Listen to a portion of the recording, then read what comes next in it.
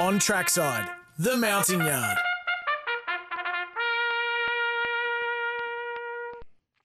Go for it, dog. All right, so I might start with my absolute best of the day. It is race 4, number 1, Burns to Embrace at Muswellbrook. Burns to Embrace, the Annabelle Neesham runner that showed a little bit of ability so far in the career to date, the 4-year-old pivotal gelding. This preparation, 3rd, 4th and 3rd, got some fitness under its belt now. Hasn't been too far away. Mile back to the 1450. And I just feel like it'll jump and lead. Alicia Collett is piloting this horse today. Should jump and lead in a race that outside of Shigeru, there's not a stack of early speed. Should be able to dictate and put them away quite comfortably. I'm not overly worried about Noble, who is the Richard Litt runner that is on the second line of betting. And outside of Noble, which I can't believe is so short, I couldn't find anything to beat this horse. So it's 4th up today. Should get the right racing pattern up in front and not too much pressure on. And I think Burn to Embrace has been knocking on the door to break the maiden, and today finds a lovely little Monday Muswellbrook 1,450-metre race to do it. So it's already been sort of $3. They've chipped it into $2.80. I'm expecting to probably jump closer to $2.50 there. So my other one that I liked was in race 2, Calamity Fox. That has been scratched out of that race.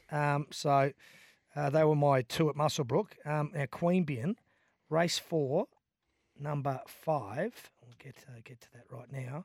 Race 4, which is over the 1,600.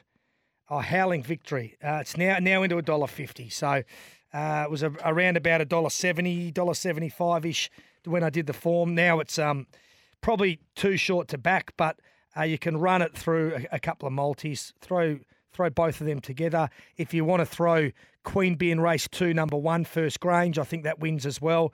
If you want to run a little 2 or 3 leg multi. But they're the 2 main ones that I like today. And there's a couple of others a little bit later on, but they are my best bets.